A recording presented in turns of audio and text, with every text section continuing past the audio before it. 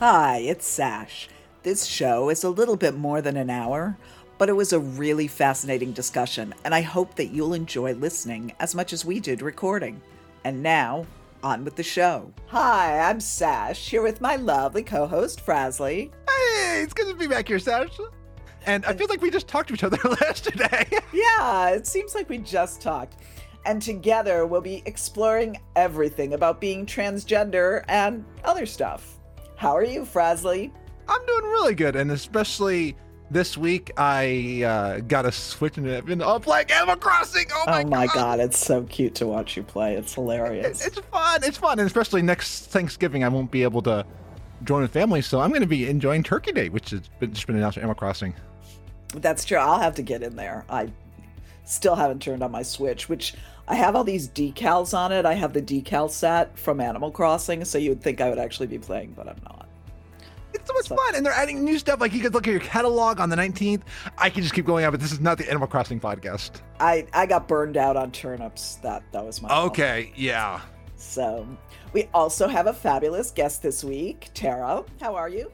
Good. How are you? Oh, well, you've already introduced yourself. Oh, reflexes of already starting. I'm doing good. It's the end of the semester, so everything is going haywire, and I'm on peak ADHD, but I have a therapist tomorrow for the first time after a year of searching, so nice. Excited. I'm crashing. I'm stressed. I'm crunched. It's the whole 9 yards. And awesome. This year, I bet, cause I've been stressed this whole year, on so many different things, and I think this year, everybody should get a pass on a lot of things because of just how much energy is out there, how much chaotic is out there. Funny enough, this year has actually probably been net benefit for me compared to other people. So I was able to somehow feed on the chaos and get a bunch of good things. So I got my first publication as an out trans woman. I wrote the article while I was questioning, but at the conference we run the award. And I'm doing slow conversations to start talk to everybody. So it's that, married, started HRT, went out to my university, everybody knows about it, became a mod for a server where I've become the witch trans grandma for everybody in that server. Nice. Got a couple of not publications, but made a game for COVID that got big for my research lab. I've basically designed my dissertation, which might be what I end up talking about here. I'm basically ahead. I'm a third year trapped in a second year body in my program, so I'm very far ahead, and it's weirding me out because I'm being productive. That's a good thing. Terrible year. Yeah. It's stuff that this year you'll look back on and be like, okay, so even though a lot of the 2020 was shit, you'll have things like that were amazing to remember from this year. Yeah. I'm just being a big old stress ball. Job stuff has basically dried up. There's nothing because it's the end of the year. And I'm just a little crazed. I mean, we'll be okay until the beginning of next year, but after that, it's we're going to run out of money, and I'm a little freaked out. And I was hoping not to run out of money. I was hoping to have savings, but it's dissipating even though we're trying not to spend any money. So that's not great, but whatever. On with the show. So, Tara, tell us all about you and what you do. So I am a PhD student at the Georgia Institute of Technology studying in digital media, and I'm specifically looking at transgressive narratives. And even though trans is in the name, it's not that trans yet, though we'll get there. Essentially what before that, though, I as I've mentioned before, trans, ace, I'm more of the gender flux, girl flux, gender fae, there's a lot of terms for it, non-binary individual. 2020 was when my egg cracked. Very specifically remember having to deal with a bunch of bullshit. And my now wife, we were talking about it, my egg cracked, and it was January figured it out, March started estrogen. And so that's part of the crazy thing. I'm also neurodivergent, diagnosed with ADHD, not inattentive or hyperactive, but combinatory. So I don't sit and stare at clouds, and I don't hyper ping across everything. I do everything. So if I ever take the tests, I check every box. I'm also self-diagnosed ASD, thanks to some of the people in a trans Discord I'm in, and having my wife go through and experience one of her first existential angst of her lifetime. She realized she's probably ASD. Will probably never get diagnosed. Her brother is ASD, but never got an official diagnosis from her family, and it runs through her family like a nice streak in the wood. So we're both potentially ASD. It makes a lot of sense for things I'm on. I've been through. I also have just a whole string of horrific backstories that basically makes me an anime protagonist. You know, homeless twice, abusive families, was in a fraternity house. You know, all types of. I have a cult in my family. Raised in a evangelical Southern Baptist church from daycare to 18. So, you know, I have a lot of stuff I've been through that kind of informs some of the weird stuff that we'll probably get talking about here if we stay on track with talking about my dissertation research.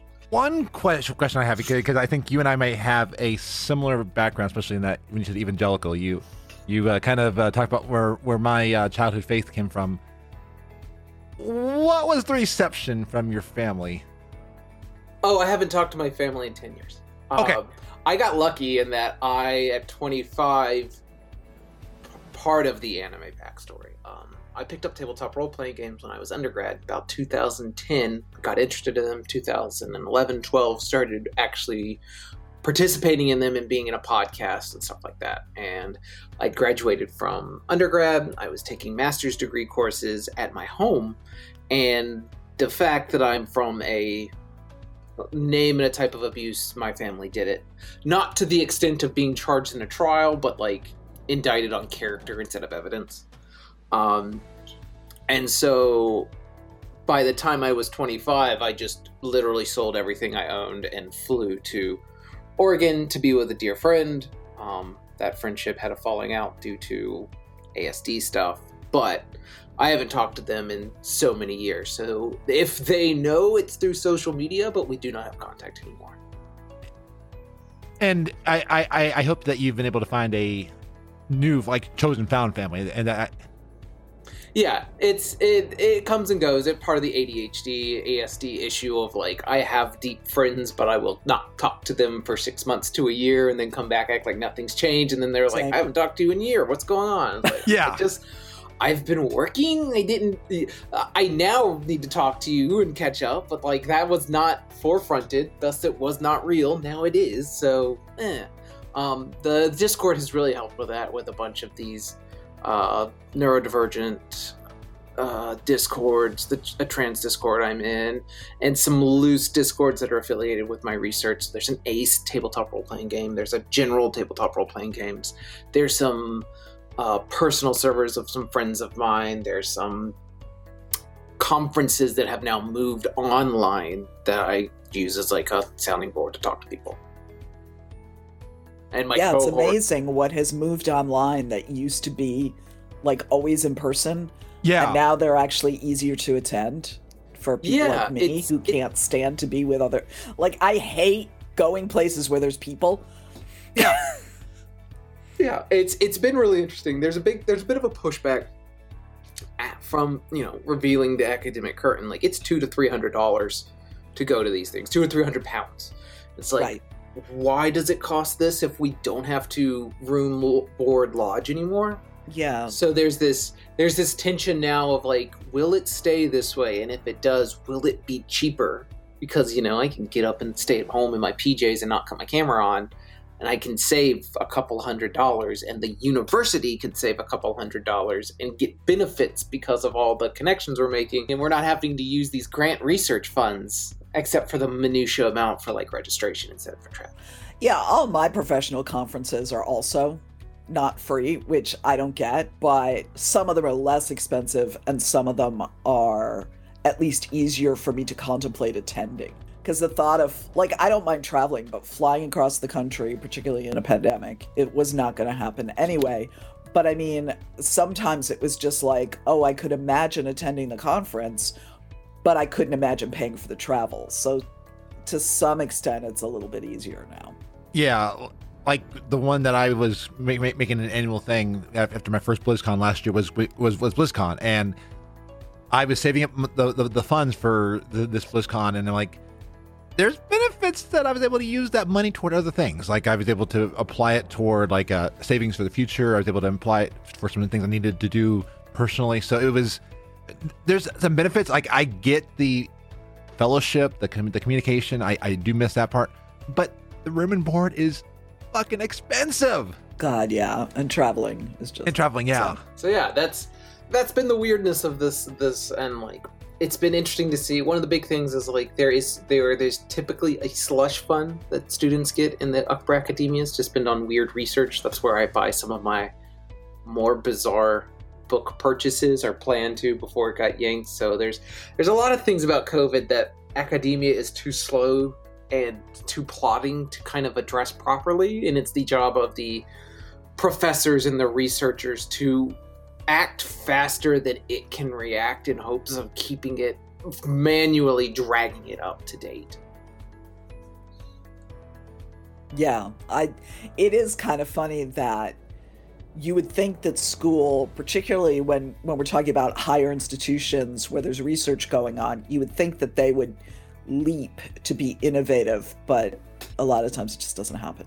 Yeah, and there is a leap in innovation, but it's typically guided through self-starting professorship work. Like I said, my this summer my GRA is with the Digital Integrative Liberal Arts Center, the DILAC Lab, and we spent the entire summer making COVID games to teach people about things, and that was part of a slow jam that then became based off an IndieCade game that was then used by IndieCade and NSF to start a grant that then got us into a write-up that then got us into an LA Times article, and that is now being used to continue it, and part of the programs at Georgia Tech, like the custodians, are talking and trying to figure out if they want to use the basis of that game to showcase what it's like to be a janitor and the COVID. And these small initiatives were all started by the professor kind of making us do some research on things that, as a deeply empathic person,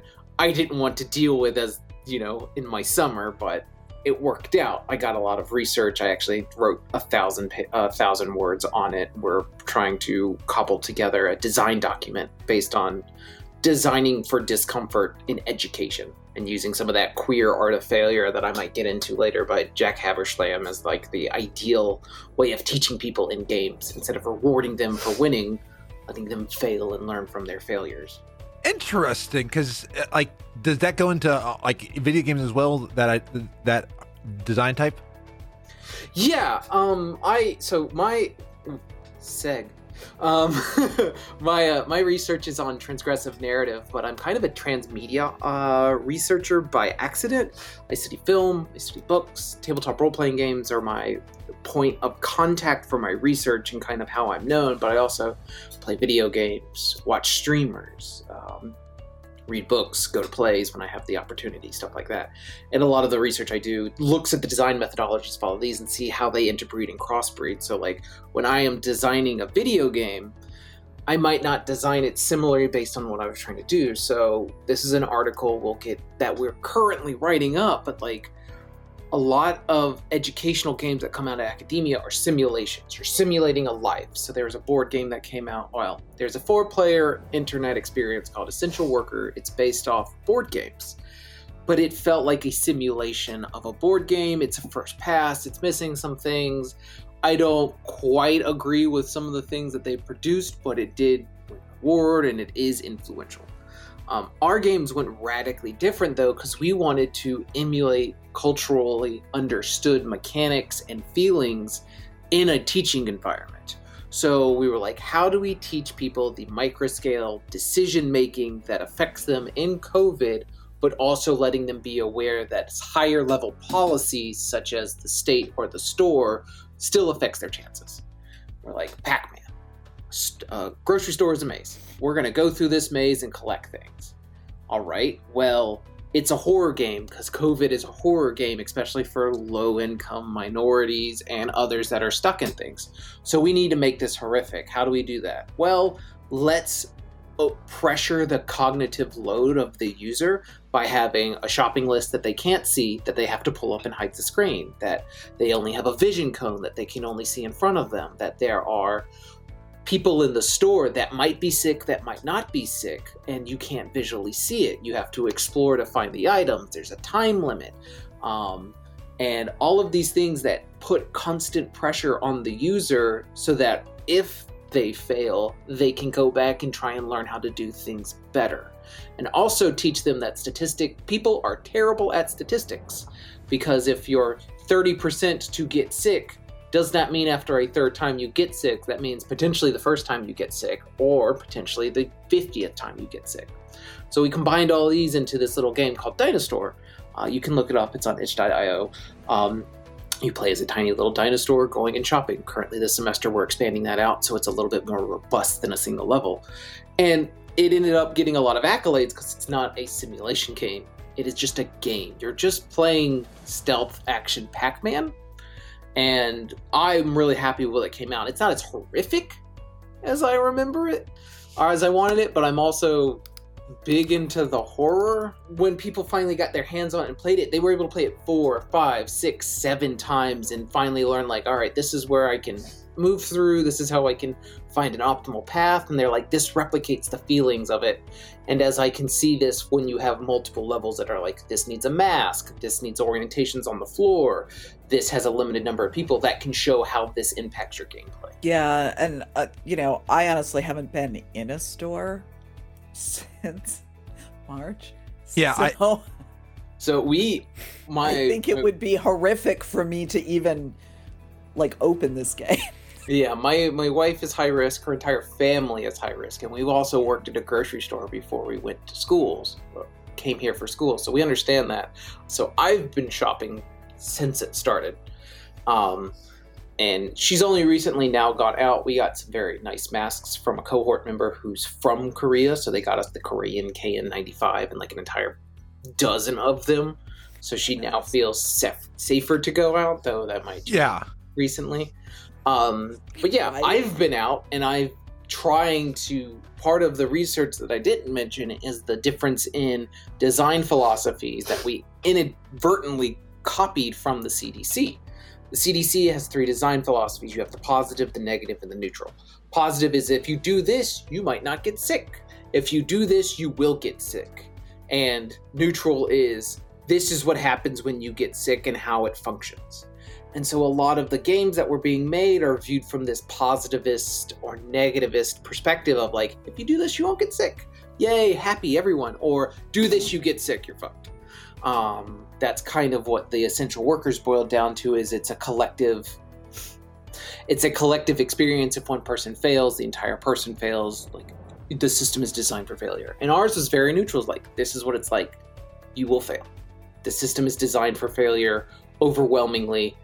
And I'll lighten it up a bit because people don't like failure too much. But overwhelmingly, just providing the exact details that we understood, giving them the game and going, this is what it's like out there. Learn from this so you can use that knowledge to better succeed and help others succeed. One thing that I find fascinating, and what, like when you talk about like with this, like the systems, it was a very undergraduate paper. It was for writing, but it was one on trying to like say why video games are good for kids. And one of the things that came up in my research was that like kids that learn from games about failure and how to take failure and learn from that do better from what I was seeing. And I like this idea that of the game that you are set out to fail, but to get better at it. Yeah, that is a big, sorry, I'm pulling up a book for you guys. I need to read as well. I will not claim to be the best at queer theory because I am still trying to get my foundational works, but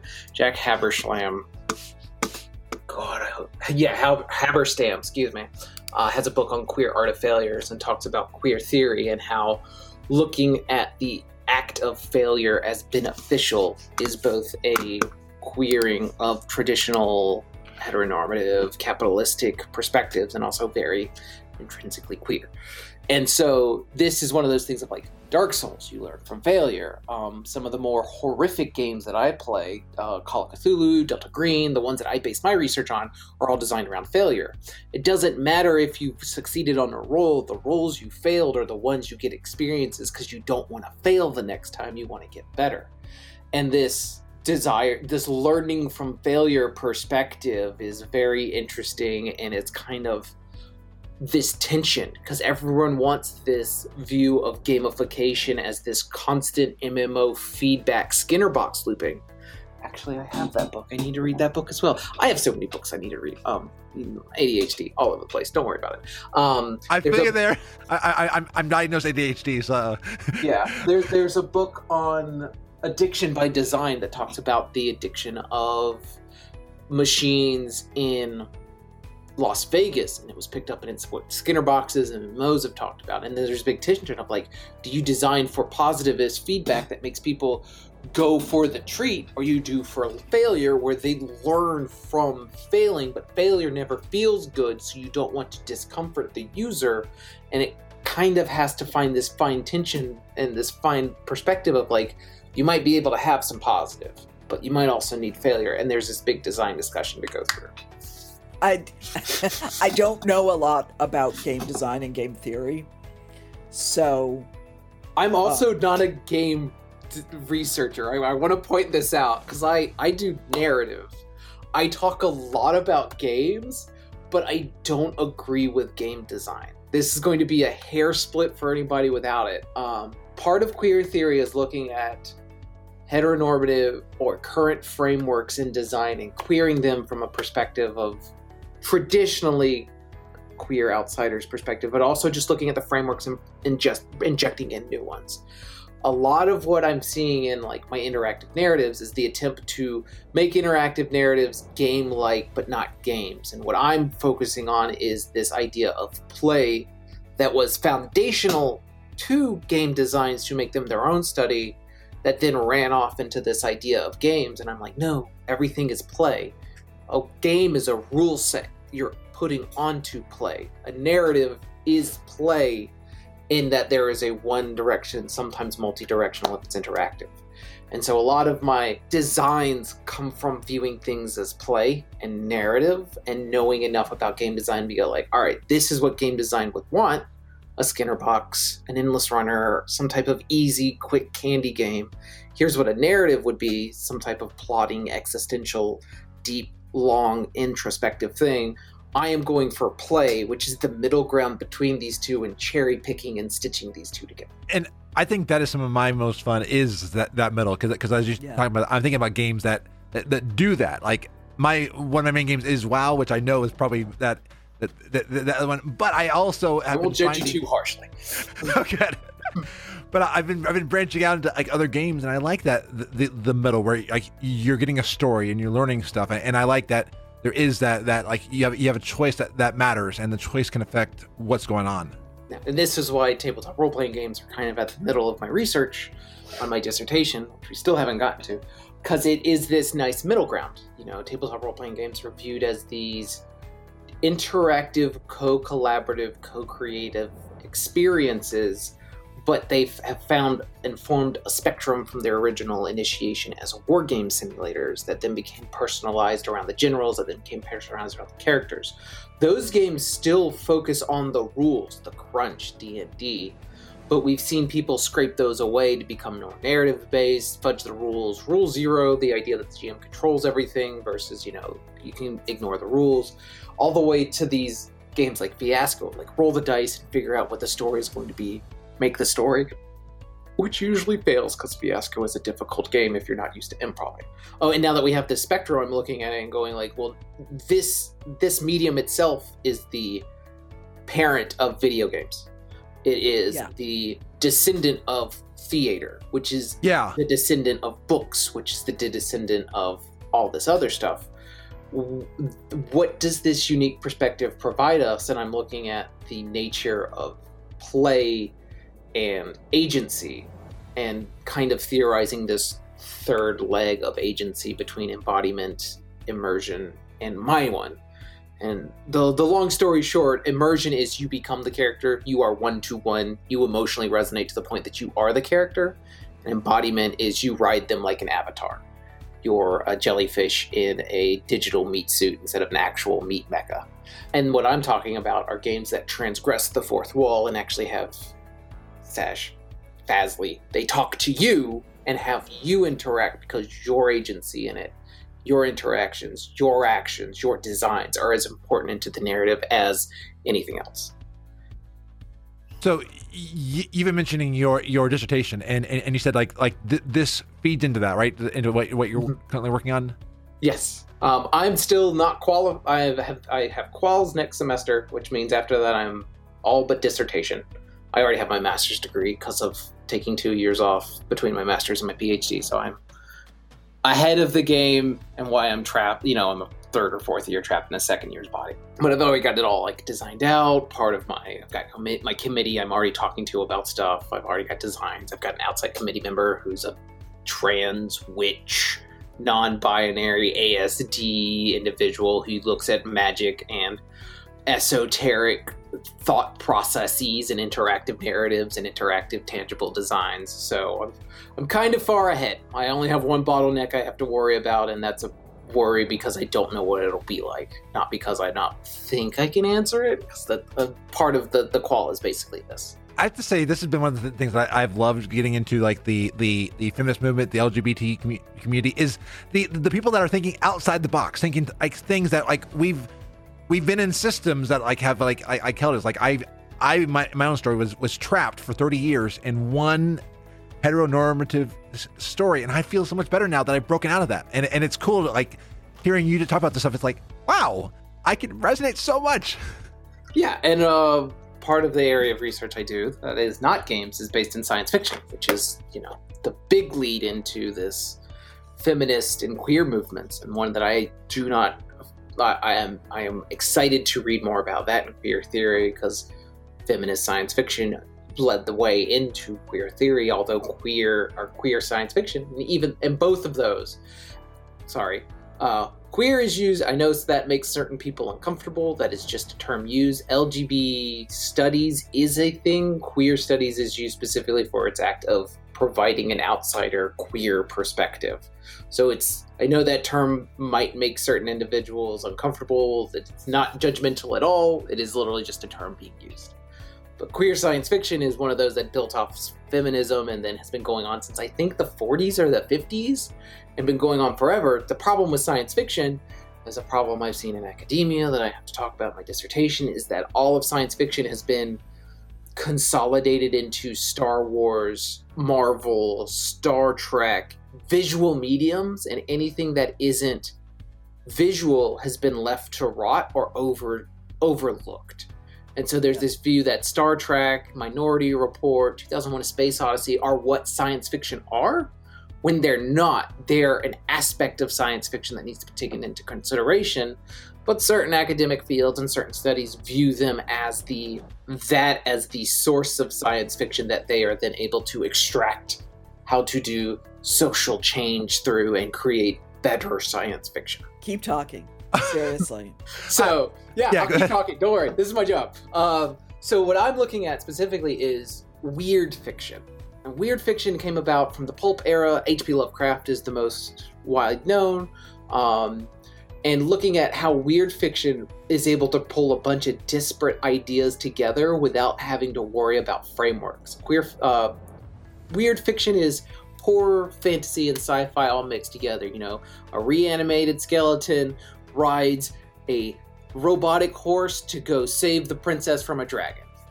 What? Why does that make sense? But it's able to, because it's able to incorporate these ideas and use the science fiction techniques of internalized world building to create a consistent internalized world that you can then form and research and understand and expand if you're necessary. And so weird fiction itself is this queering of genres that then happens bigger in science fiction itself, with Slipstream and a bunch of other genres that are these combinatory these combinations of multiple genres, like Slipstream is fiction and science fiction merging together to make these weird trains of thoughts. And so science fiction is actually very mutable, and there's such a I'm going to use weird as this space of anomalous progress, a weird space that it's already done these genre defining, breaking, categorizing, breaking, and renewal, reflection, deconstruction, reconstructions. And so part of mine is, there's a book by Mark Fisher called The Weird and the Eerie. He talks about capitalism and capitalistic horror, but he provides a useful definition for weird and eerie for those that aren't potentially aware of it. He defines them as related to the Unheimlich of Freud. Before you roll your eyes, it's actually a good use of Freud. It's not all about dicks, vaginas, and wanting to screw your mom. Not everything Freud said was garbage. So yeah. Specifically, he talks about how the weird is the inclusion of the unfamiliar in your familiar. A giant squid appears and talks to you. That's unfamiliar to your definition of the worldview, so you must rectify that and either incorporate that into your new real or reject it. But either way, you're in a weird experience. The eerie is when the familiar becomes unfamiliar. When you're in a living structure like a parking deck, except there's no cars and no sound. Then this once living object is now dead, and it's unfamiliar, and it's scary, and you must come to terms with the fact that it is no longer this entity you once thought you knew.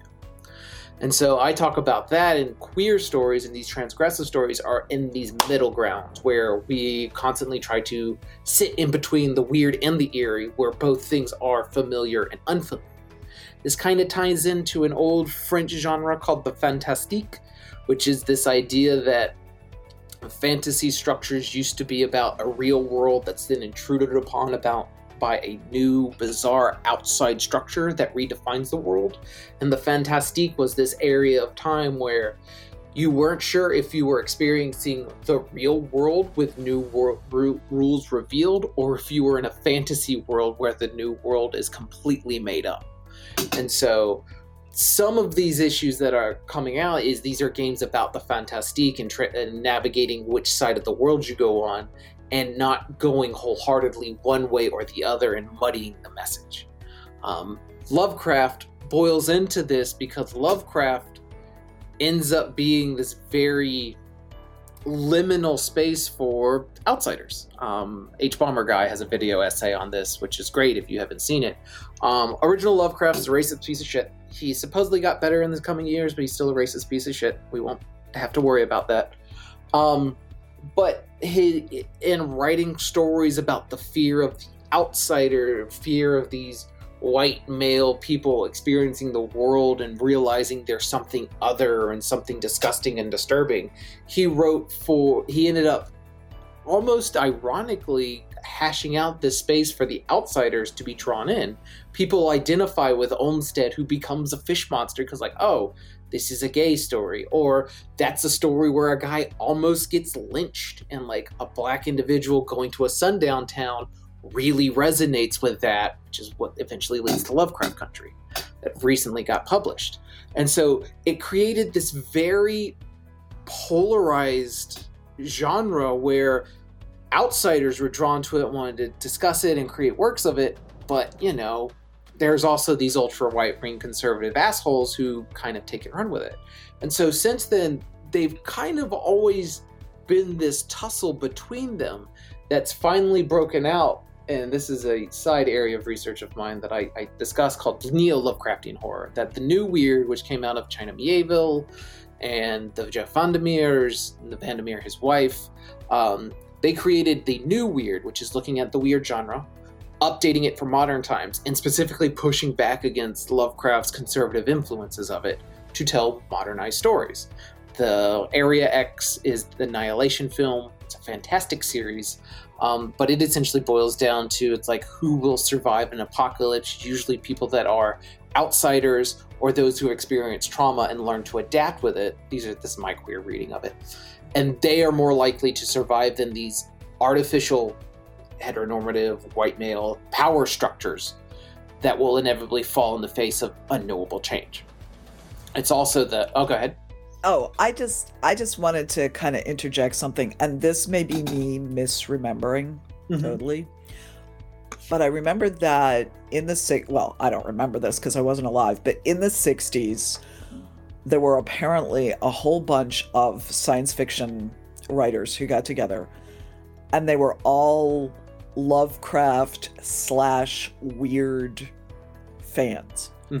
And they all tried to write their own versions of what, not necessarily just Lovecraft, but I think one of their sources was The King in Yellow. Yeah. That kind of thing. And so, for instance, Darkover, which, dear Christ, is still going today. I wish they'd stop. Yeah, it's like, she died, stop it. But anyway, like Darkover was a version of The King in Yellow and that kind of thing. And so I'm just trying to, my knowledge of horror and weird fiction is not huge. I've read some Lovecraft. I haven't read everything because the racism got to me.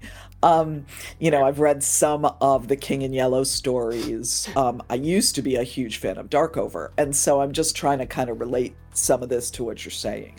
Yeah. So my own brain. Yeah. What ended up happening is Lovecraft died, and one of his fans, Derleth. Oh God. And if you're a Lovecraft fan, please don't butcher me too hard about all this. He died, a fan took over his works and made a canonical text that then people used as the basis for like Call of Cthulhu and all of these other Cthulhu mythos works. So his influence was spread out, like you're saying.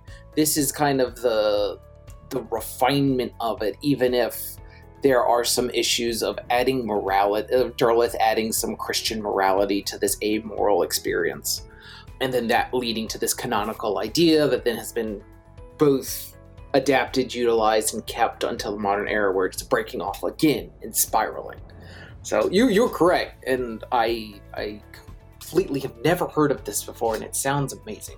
Because you're right, The King in Yellow is... Which part? Is the Darkover series.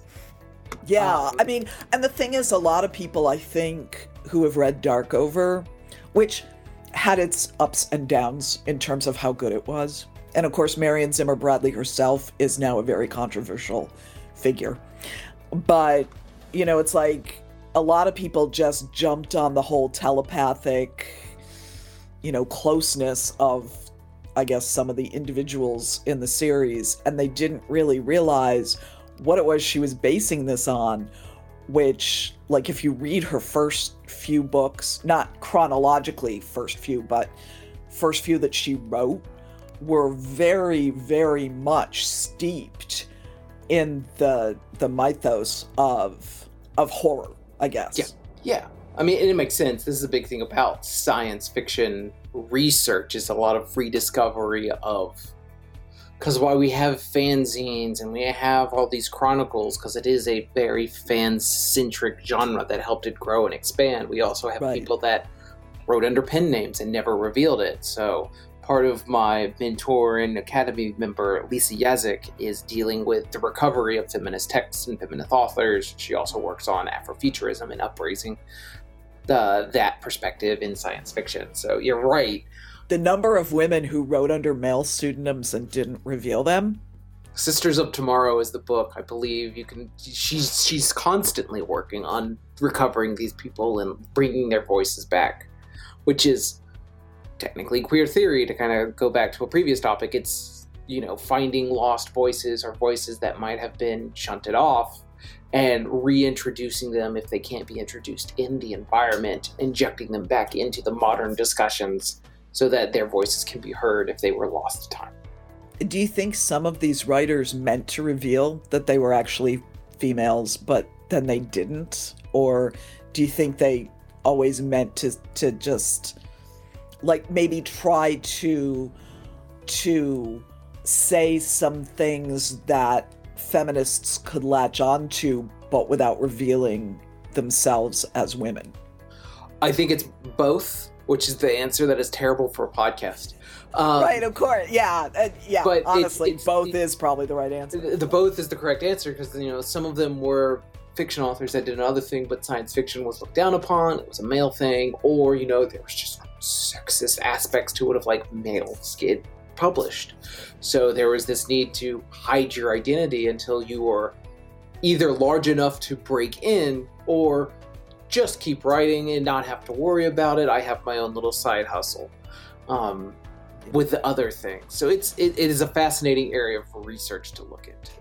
But yeah, the queering of Lovecraft is, as you're talking about, it spun off, it did a bunch of other things, and this isn't brand new. There's an entire series that's written by a Japanese American who writes about the internment of deep ones from Innsmouth by the FBI, and she writes about that from the perspective of someone whose parents were in the internment camps, and this idea and drawing together of the outsider and these Lovecraftian mythos. And it goes a little further until we have this idea that Lovecraft has now kind of split thanks to the New Weird, this modernizer version, but pushing back just enough that all the racist shit doesn't have to be in there. So now there's this paradoxically fertile ground for queers and outsiders to start talking about.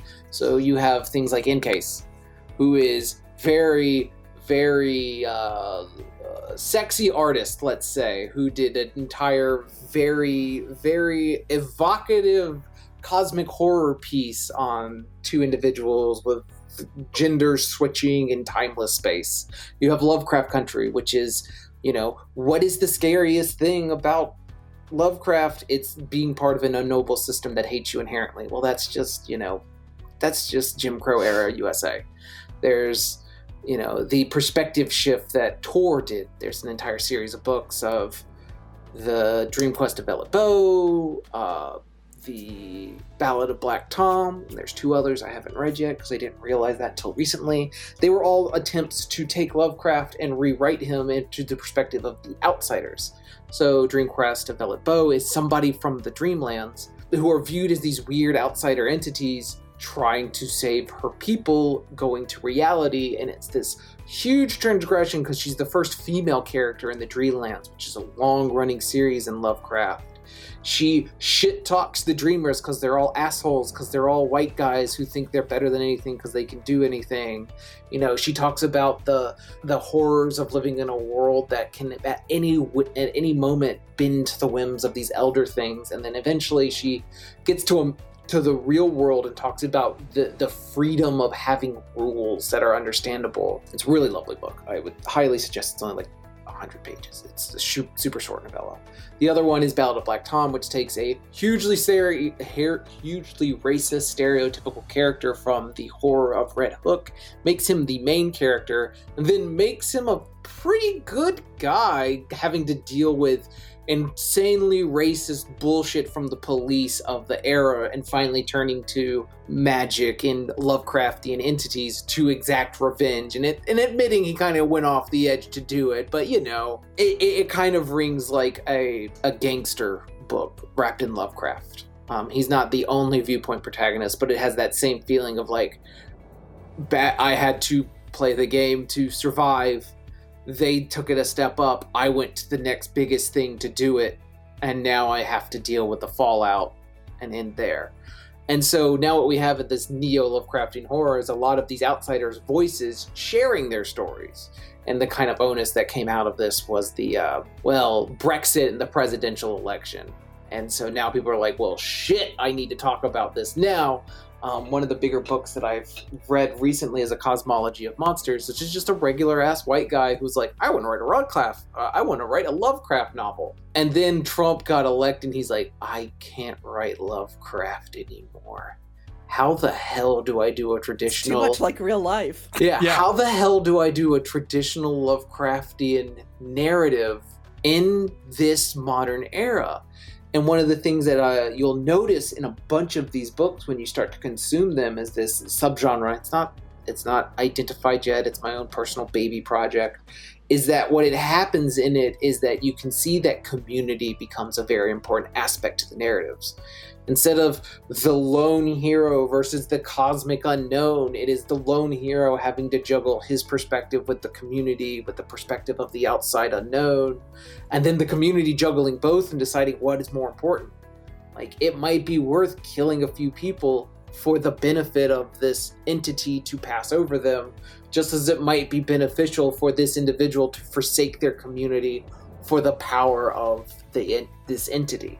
And so what this does is it expands the traditional conservative us versus them to the liberal. It expands those traditional narratives to include liberal ideas of like community consideration, me versus my community versus wider aspects. And so there's these more deeper narratives that boil out of it. Wow. Yeah. I've been working on that one for 2 years. My anxiety was killing me. I haven't published it yet, but I think the estrogen and the ADHD has helped with that enough that I can start to finally put some pen to paper. Yeah, and I would love to read it. Yeah. You know, because I'm sitting here, like yesterday we were actually, Frasley and I were guesting on a podcast, and I forget how it came up, but I said something about tentacles. I forget what it was or what the context was. And the two hosts were kind of like, tentacles? Really? You know, and now I'm just kind of sitting here going, tentacles. Tentacles. Yeah. Tentacles. This is They're also not bad. This is also what leads to the monster fucker and the queer identification with the monster is like they identify with a monster from Lovecraft and now they've internalized it because society views them as monsters. Because, well, fuck you, I'm gonna be a monster now. Yeah. You're gonna deal with it because I'm going to break societal rules and understanding, because one of the other books I've read is Gothic queer culture, Gothic queer culture. It talks about how we represent, I say we as the non-binary, as the queers of the world, represent a visual rebukement of the heteronormative world, the future first perspective that, you know, always think about the kids, and we go up and get like, hey, excuse me, what about now?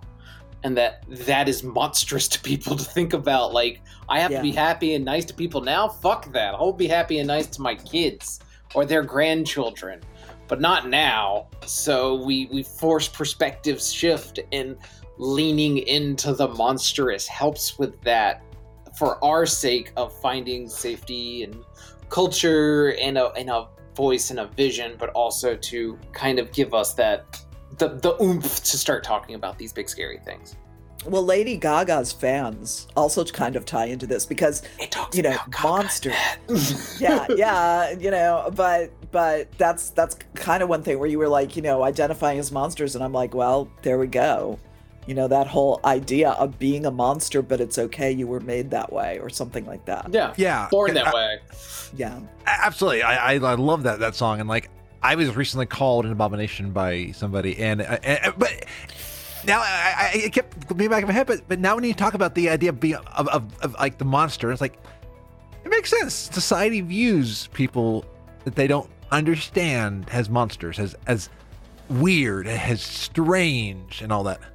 Yeah. You can be my baby monster, honey. Okay, I'll be your baby monster with all my tentacles and stuff like that. I'm actually on track somehow on my notes. I don't know how I'm doing this. I swear to God, I'm doing really good. It's magic. It's magic. Well, I'm gonna jump back to the tabletop perspective.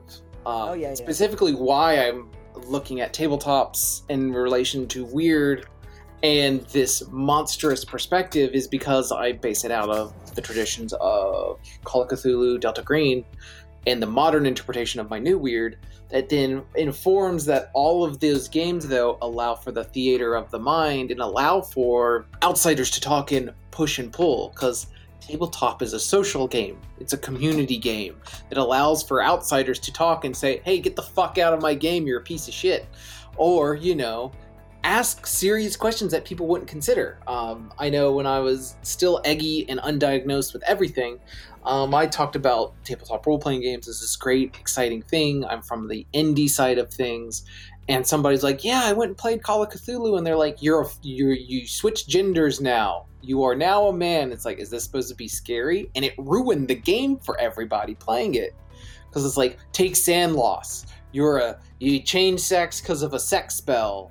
It's like, okay, does that change anything about me? No? Yeah. Okay.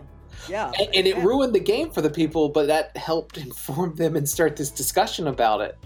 And that's kind of what led to part of what bled into this new weird discussion that I made, is like, Lovecraft actually has some very poignant discussion points you can have about being a queer individual. Like, there's an entity, Shub-Niggurath, the goat of the young. She's always tied to hermaphrodism and rampant offspring and creation. But what happened in the 90s in the tabletop role-playing game is it's controlled by a bunch of white guys who do a lot of edgy bullshit, so she's gotten unfortunately tied to transphobic, homophobic, sexist ideas. You know, for example, the last big campaign she had a woman turn giant, keep you in a cave, and rape you repeatedly for the sake of shock factor and to make monsters that would kill you if you didn't do what she said. Wow. Yeah, it's a terrible game. And she has never appeared since that I've seen in my research, because that game is awful and paints her into this very bad light. However, as a trans person, as non-binary individuals, think of the ability that this entity has of allowing people to control hormones. Now she's typically viewed as like big pharma is evil and holistic medicine is evil.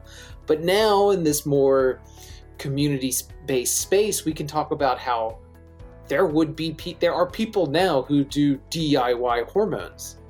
What happens if they turn to this entity? Or, you know, hey, you normies don't know what transitioning is like. Let me share this horror through a game. Here's what it's like to experience PMS for the first time. Here's what it's like to have a shrinking aspect. You know, here's, you know, your ass hair shows up all of a sudden and scares everybody. Yeah, that's one of my favorite memes. But it opens up this design space for a lot more queer perspectives to inject themselves into this traditionally white male project. And that was before my egg cracked. A lot of my work and research goals was to have this space hacked out so people could start moving and moving and moving. My egg cracked. So now I get to talk about it like I am part of the community. But what I realized is that part of what informs this is that I don't view this is going to be a weird tangent till I loop back into it, I swear, is that the basis of a lot of my research is existentialism, much like nihilism from H.P. Lovecraft, but I approach it from the Terry Pratchett side of things, where Terry Pratchett is very absurdist, very matter-of-fact, very funny, very poignant about it, but he doesn't see the wide space of existence as a scary thing. It's just an aspect that humanity has to deal with and can deal with. So a lot of my games are existentialism a la Terry Pratchett, where I ask these very absurd pinpoint questions that you have to solve and learn to live with. Like there's my most famous one that I met my wife with because I killed her friend's character, and I never did kill her, but I threatened to numerous times. I turned her into a monster. Right. She hatched out of an egg and turned into a monster. If that wasn't fucking foreshadowing, I don't know what the fuck was. It's a summer camp where it's literally the goal is Lovecraftian young adult. You go to a summer camp and monsters and magic are real, and you learn you have no place in this world as it will destroy you, and you have to figure out how to form your own place. It's that breaking through the abyss. You know, you look at the abyss and you blink. Okay, well, you look at the abyss and you spit and you realize you'll be back in a week and a half to do it again. And it's this push that Pratchett talks about that has been kind of straw nihilism has taken over. The Hogfather talks about this of like, you got to believe in things so they become real. Justice, love, peace. They're not actually real, but the belief in them makes them real. And so a lot of my games are trying to force that existential belief of like, yo, nothing matters. Everything matters because of that. And so that's where I go back into these tabletop role-playing games of like Delta Green or Call of Cthulhu or some of the more Lovecraftian-based ones, because they provide that ability and mechanical interaction to showcase what these existentialism and breaking through that nihilistic barrier looks like. They give you the tools to see that so you can internalize them later and use them in your own life. I'm hoping I'm going to bring up one tangent because something that you said has been like at the back of my head ever since you mentioned it. I have gotten into horror movies and games since coming out and since like breaking that barrier. And I kind of have been thinking about the fact that why I like playing this. I want to know what's the monster's perspective.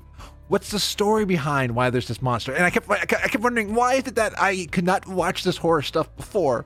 But now I'm like, I want to know the story. I want to know what's going on. And have you seen a link of like people that like exploring the monster and exploring like who they are? Because there are times that I do watch it because it's like a slasher film. The person's like getting all cut up. But there's times I'm like watching a movie like, what? Why is this monster doing this? What's behind it? And then you're like, okay, I actually feel for that monster now. Yeah, that's part of the science. That's part of what I say is the root of science fiction. It's not the root of science fiction that you've codified it in a perspective of like a good story has to be internally consistent, and understanding what the monster does typically means that the narrative is one that's a lot more poignant. Candyman sucks if you have no context of what it's like to be a black person in Chicago during the ghetto times. Once you have that context, wow, this is a way more poignant figure having to deal with the sins of the past being revisited upon gentrification and stuff like that.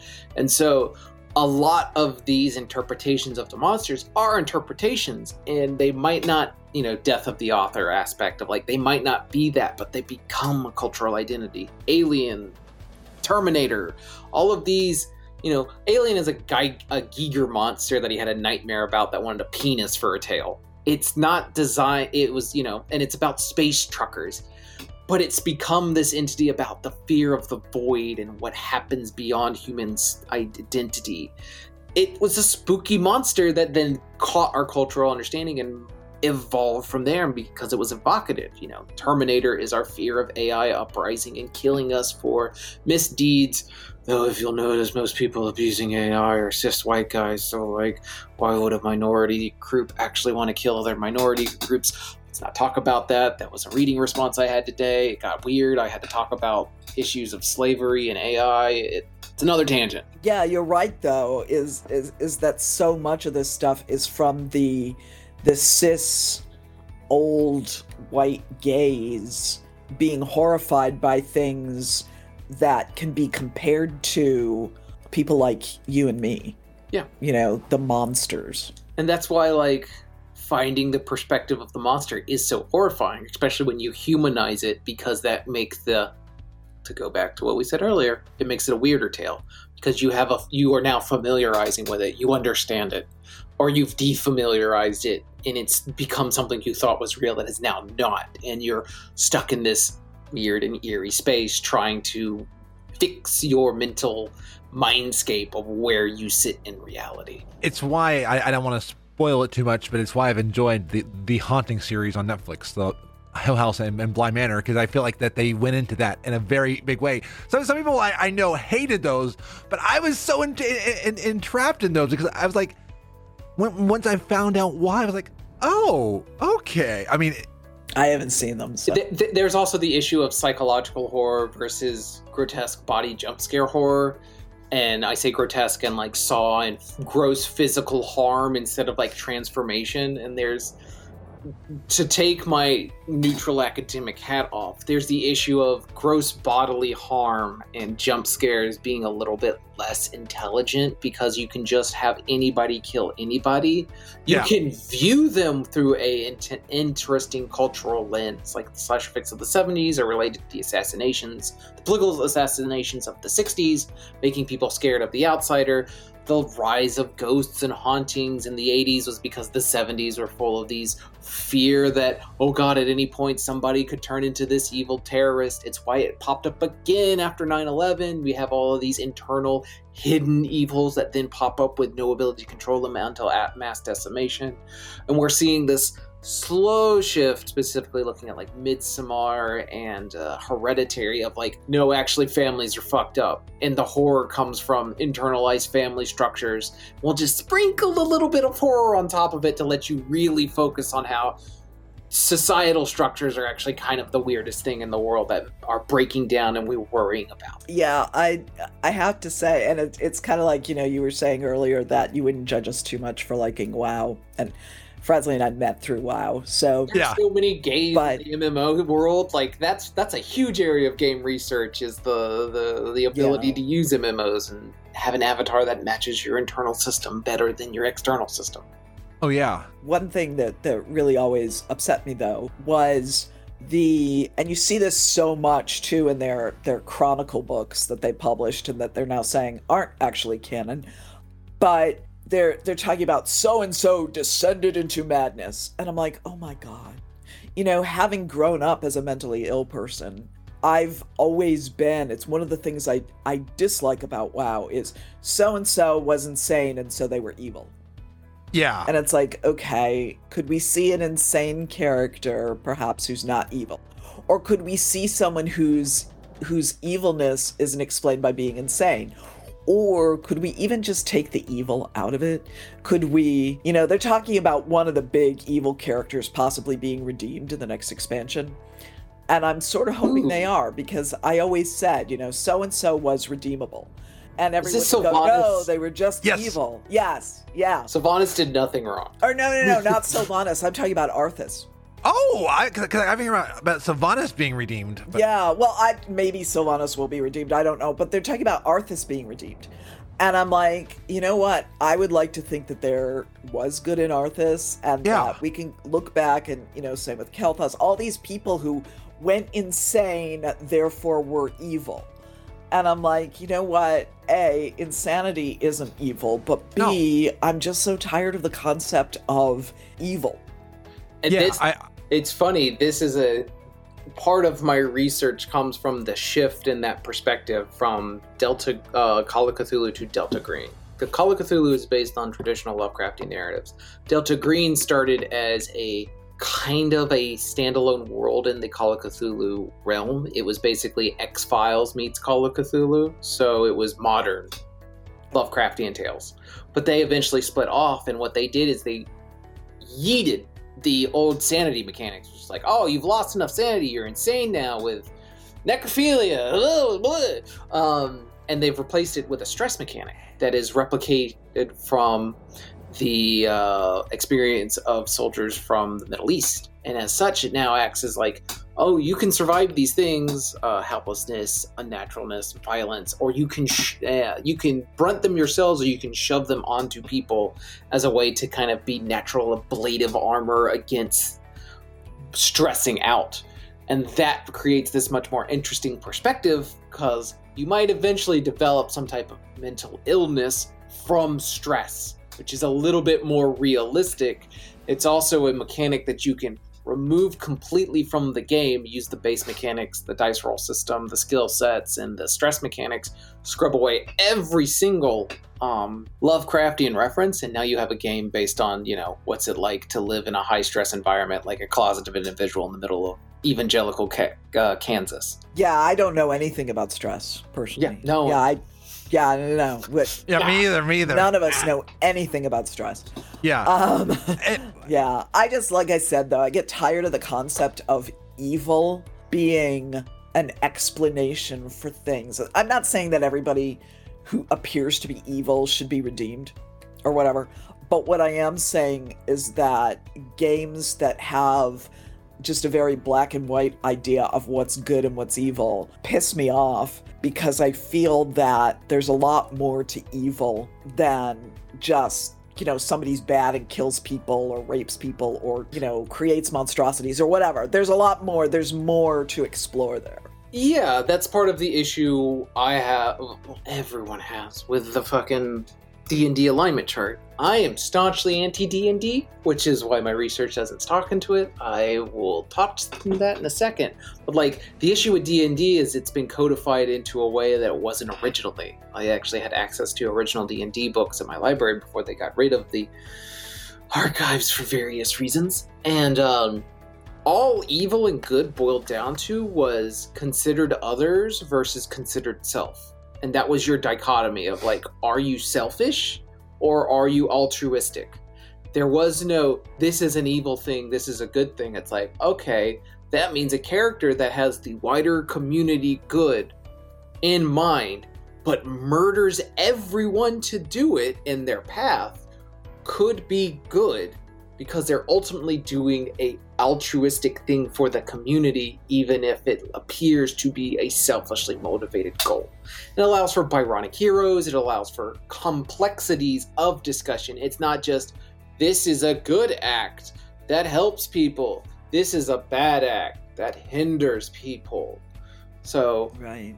And I think that this idea of good and evil is partially why we're seeing so many of the issues we are seeing in society today, because I feel that, again, the older white cis guys are pushing this narrative of things are either bad or they're good, and if we say they're bad, then they're bad, i.e. so liberals are bad because they don't stand for the same things we do, church and home and family.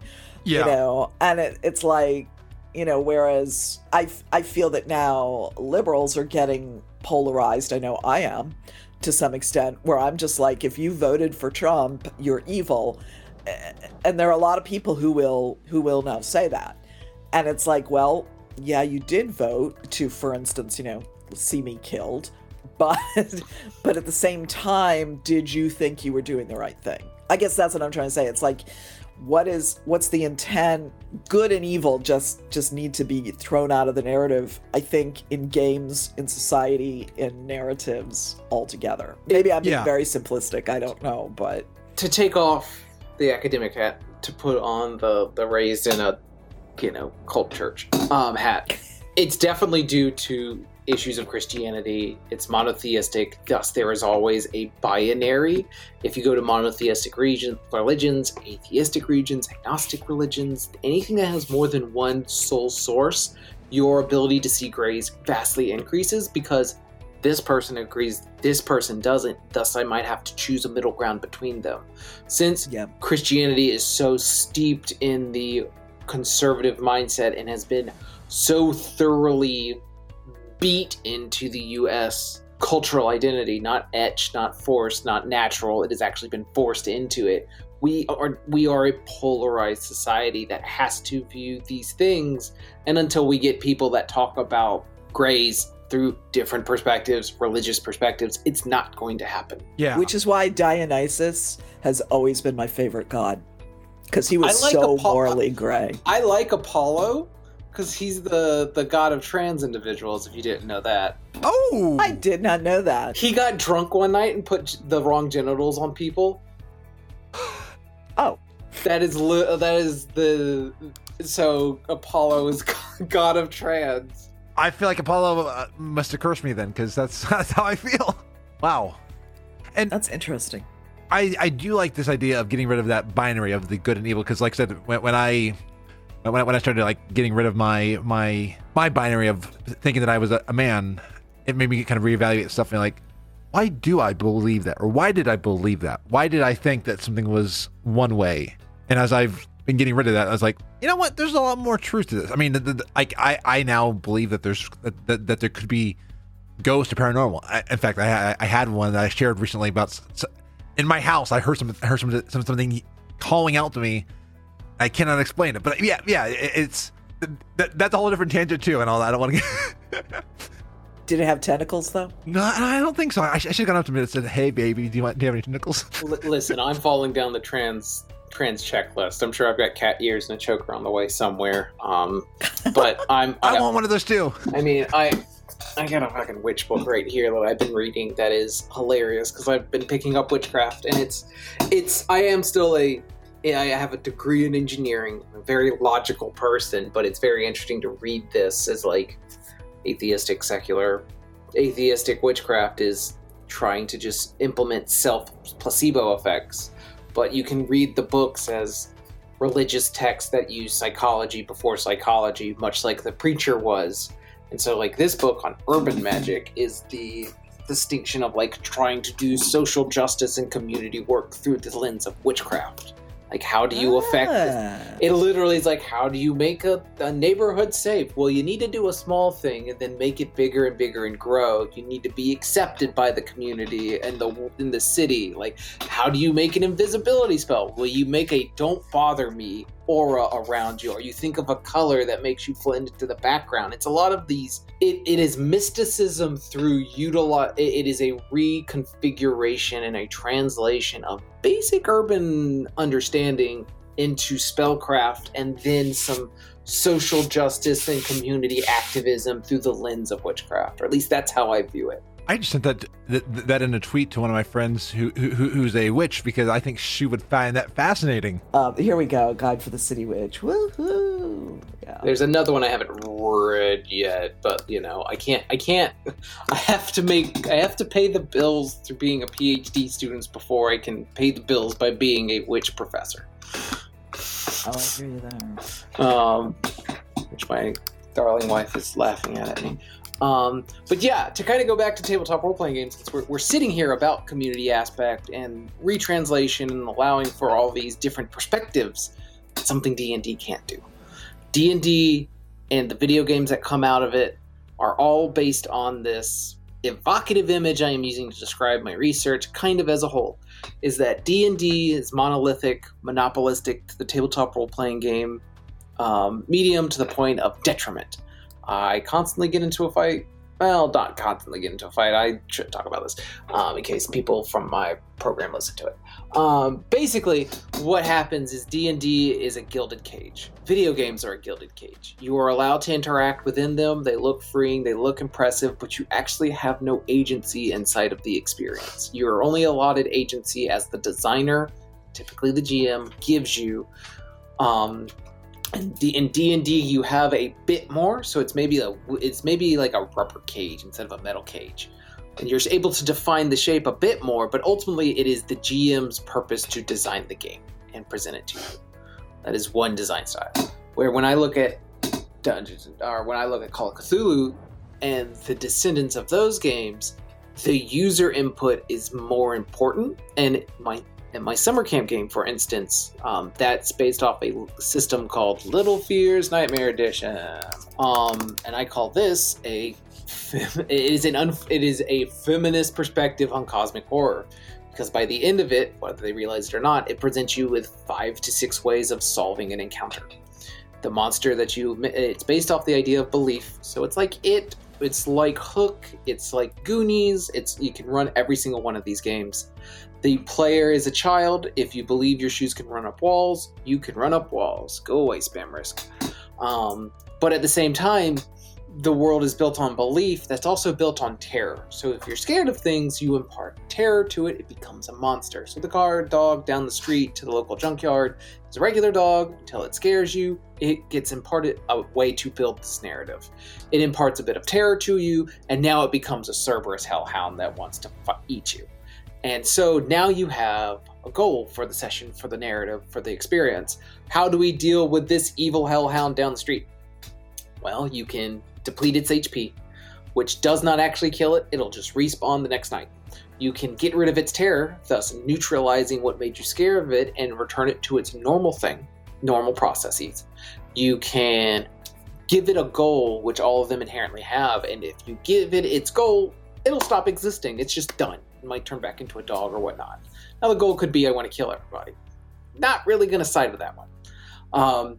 You can also give rituals in this game, which are you set up hard-to-find rules for the world based on your belief that you could then use to shut down the entity. So like, a guard dog can't escape the junkyard. Great. We don't have to worry about that. Wait a second, everyone that enters the junkyard's dead now. Christ, that was a monkey's paw wish. And then the other way is socializing. You can literally talk to the monster, and if you roll good enough, the GM allows it in their narrative, you can just befriend it.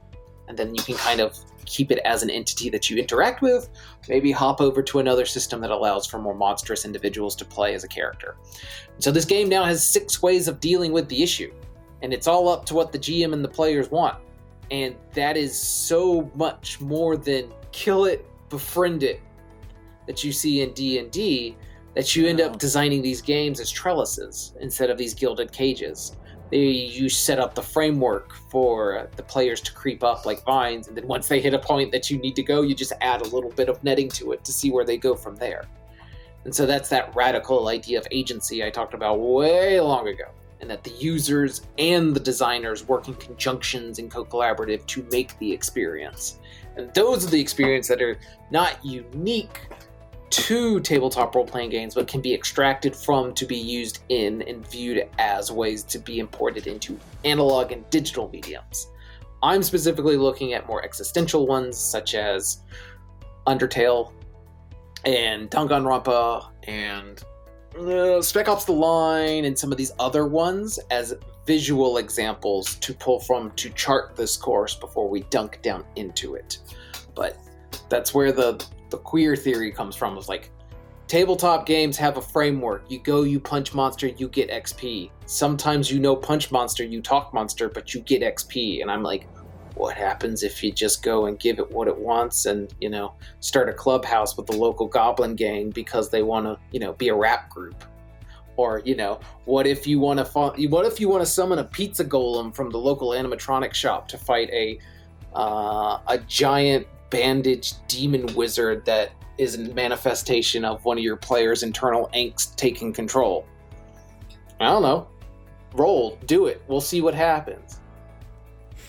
So I would like to throw you a curveball here and say, how would you relate all of this theory to Untitled Goose Game? That's a game about play. And that's what I am trying to design for now, is play. Goose Game has goals, but it's a goal for get to the next area to play around in. That's a sandbox game with multiple little sandbox that eventually build into a larger narrative.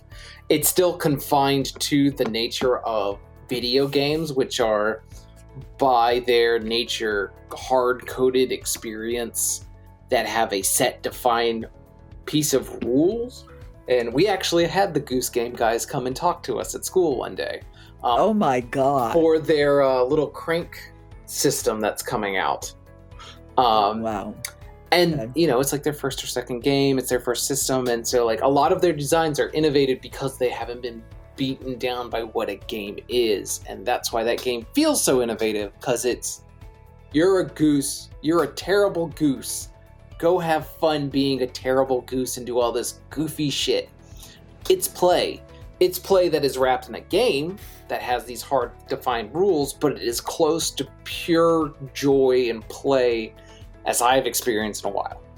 Yeah, that's why I was kind of thinking that it maybe, in a sense, almost transcended the idea of, but I think you just probably put it best. It's play. Yeah. And this gets into arguments. Ian Bogos is at my school. Ian Bogos talked about how the issue with Goose Game is it's still a game because it's play, but it still has the capitalistic desire of do action, get reward. Yeah. But the issue is that is an inherent issue baked into the nature of technology. And until you make deep societal technological issues, this waxing philosophic about how this is a good game, but it could be better if you remove the capitalistic nature, it's probably not going to be a thing. Especially when they have to get their money back to keep making weird, goofy things. Yeah, that's true. I mean, they have to make money. It's an unfortunate the way side society effect where works. we live. Yeah. It's like I'm trying to think if there's a way to live without money being necessary, because I would do it. Be a witch in the woods. I actually just purchased Undertale while we were talking. Oh, did you? I have it. I haven't really played it, but I have it, and I really need to. And I'll be playing an Untitled Goose Game later on, but I just picked up Undertale for Switch. I was like, it's a game I can sit on the couch and just Undertale enjoy. is see, one of the issues with being an academic is that we throw around spoilers like they are nothing. We will walk in and be like, oh yeah, Luke killed Leia, this person's dead, that person's a ghost and a hallucination. Watch the film backwards, it makes more sense, and even though it makes sense, it's still a piece of shit. Like, we don't care, we throw it around like nothing because we're trying to devolve it. I will say the best way to play Undertale is 3 times. And the first time you play it, just play it how you want it. It'll direct you, and you'll learn how to do it, because it does a very good job priming you and internalizing its world logic in that first playthrough. And it's very hard to get the third playthrough until you actually purposefully try for it. And I'm trying to be very vague, but the best experience for that game is to go in blind, just play it as is, do the full 20, 30, 40, 60 hours. I don't remember how long it is, because some people soak way longer than others. Do another playthrough. You'll understand the context when that happens. Follow the route that the game suggests in that one. And then at the end, you might not have the emotional fortitude to play the third route. I would suggest watching somebody else then. But that is not the idealized way, but that is the best way I've seen for people who have no context of the game to experience it. Because revealing about the game, this is part of the issue with transgressive narratives. Once you say there are transgressions in them that involve the player, they're already on the lookout for them. So I've given you a slight spoiler, but it's, it is nothing to worry about. It's fine. You'll figure it out. I didn't go into details. For instance, if I had talked about Pathologic, the transgression of that game is damn near impossible to get to, because you have to beat a game that only 25% of players have beaten, and that's a game that's been around for a decade. And once you've beaten it, you have to get the perfect ending, which involves talking to God, then the kids playing a game that they think, oh God, how do I phrase this? Oh, this always hurts to talk about. You have to beat the game, talk to God, realize you're all characters in a child's play game, then go talk to the designers of the game's avatar in the game, who then starts talking to you, the player, through your avatar. I think I've actually seen this on YouTube. H-Bomber guy. Yes. Yeah. So, it's not that hard to get the transgression in Undertale. I will spoil Pathologic, because it boils down to, I want to see how you survive a pandemic, which is really prescient. Yes. Yeah. I hope you enjoy it. I think it will. I mean, a game that somebody gave the Pope, I think I want... You hear about that, right? Somebody actually gave the Pope a copy of Undertale. Yeah. Oh, wow. Go Toby. Did he enjoy it? I don't know. Oh, okay. I bet he didn't play it. Yeah. He might not thank have. you. This is a very nice game. I'll put over here. I want to thank you for sharing who you are on this, because you brought up a lot of concepts. Some went over my head, and I admit it, but some I resonated with, if that makes sense. And it gave me a lot of things to think about. I feel like I really know you a lot better. Yeah, same. And that makes me happy, because I like to know people better, because I'm such an unfriendly person that... No, it's not. See, people think I'm friendly. I'm actually a very unfriendly person. You fooled me then, I gotta say. But when I can get to know people better, then I can, feel like, oh, we can, be friendly. But anyway, so I would say this has been a great show. I'd like to thank everybody for listening to Translucidity, and I'd like to thank you, Tara, and you, Frasley, for joining me. Woohoo! Woo! Yeah! This podcast has been a production of Kitty Dreams Studios. Meow. This show is brought to you by Dragon Powered Studio. Find more at dragonpoweredstudio.com.